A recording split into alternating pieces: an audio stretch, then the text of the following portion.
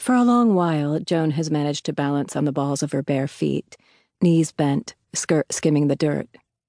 But now her thighs are giving out, so she puts a hand down and eases onto the sand.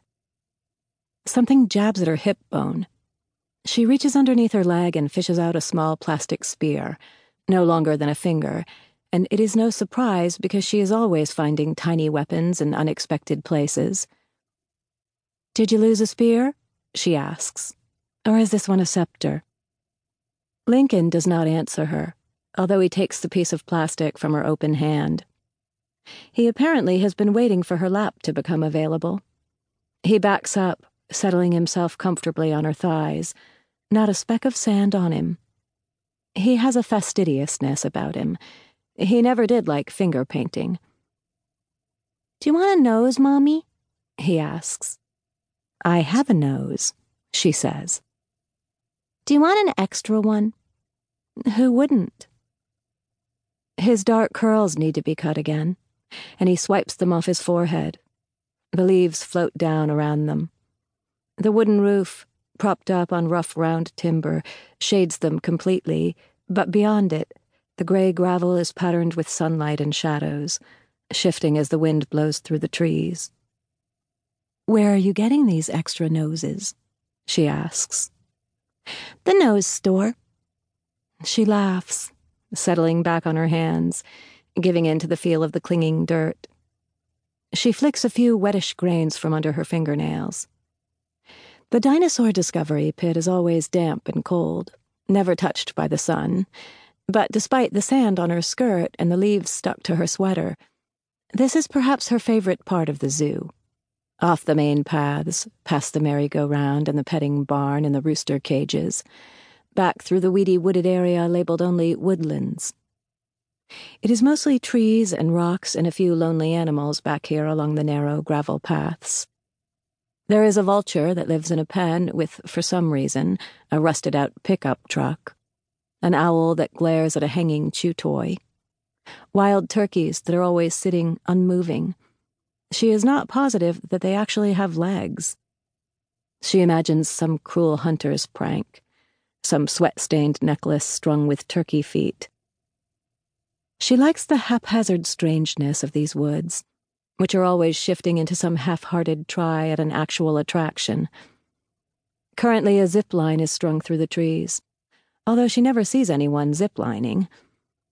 She remembers animatronic dinosaurs here a couple of years earlier, and once there was a haunted ghost trail. There are hints at more distant incarnations, large boulders that she assumes are real but possibly are not, plus split-log fences and a pioneer cabin. No obvious purpose to any of it. Empty cement pools might have been watering holes for large mammals. There are occasional efforts at a nature trail, random signage that makes a walk feel less anchored rather than more. One tree labeled sassafras, while the 20 trees around it go nameless. "Now, let me tell you something," Lincoln begins, his hand landing on her knee. "Do you know what Odin could use?" She does, in fact, know a great deal about Norse gods lately. "An eye store?" she says. "Yes, actually, because then he could stop wearing his eye patch." "Unless he likes his eye patch." "Unless that," Lincoln agrees. The sand around them is scattered with small plastic heroes and villains. Thor and Loki, Captain America, Green Lantern, and Iron Man. Everything comes back to superheroes lately. Pretend skeletons lurk beneath them in this sand pit. The vertebrae of some extinct animal protrude from the sand behind them, and there is a bucket of worn-down paintbrushes for brushing off the sand. She and Lincoln used to come here and dig for dinosaur bones, back in his former life as a 3-year-old, but now, 2 months after his 4th birthday, he is several incarnations past his old archaeologist self. The dinosaur pit is currently the Isle of Silence, the prison where Loki, Thor's trickster brother, has been imprisoned. And, when questions of extra noses don't arise, the air has been echoing with the sounds of an epic battle as Thor tries to make Loki confess to creating a fire demon. Lincoln leans forward, and his epic resumes. The vile villain cackled, Lincoln narrates. But then Thor had an idea. He calls them his stories, and they can last for hours if she lets them.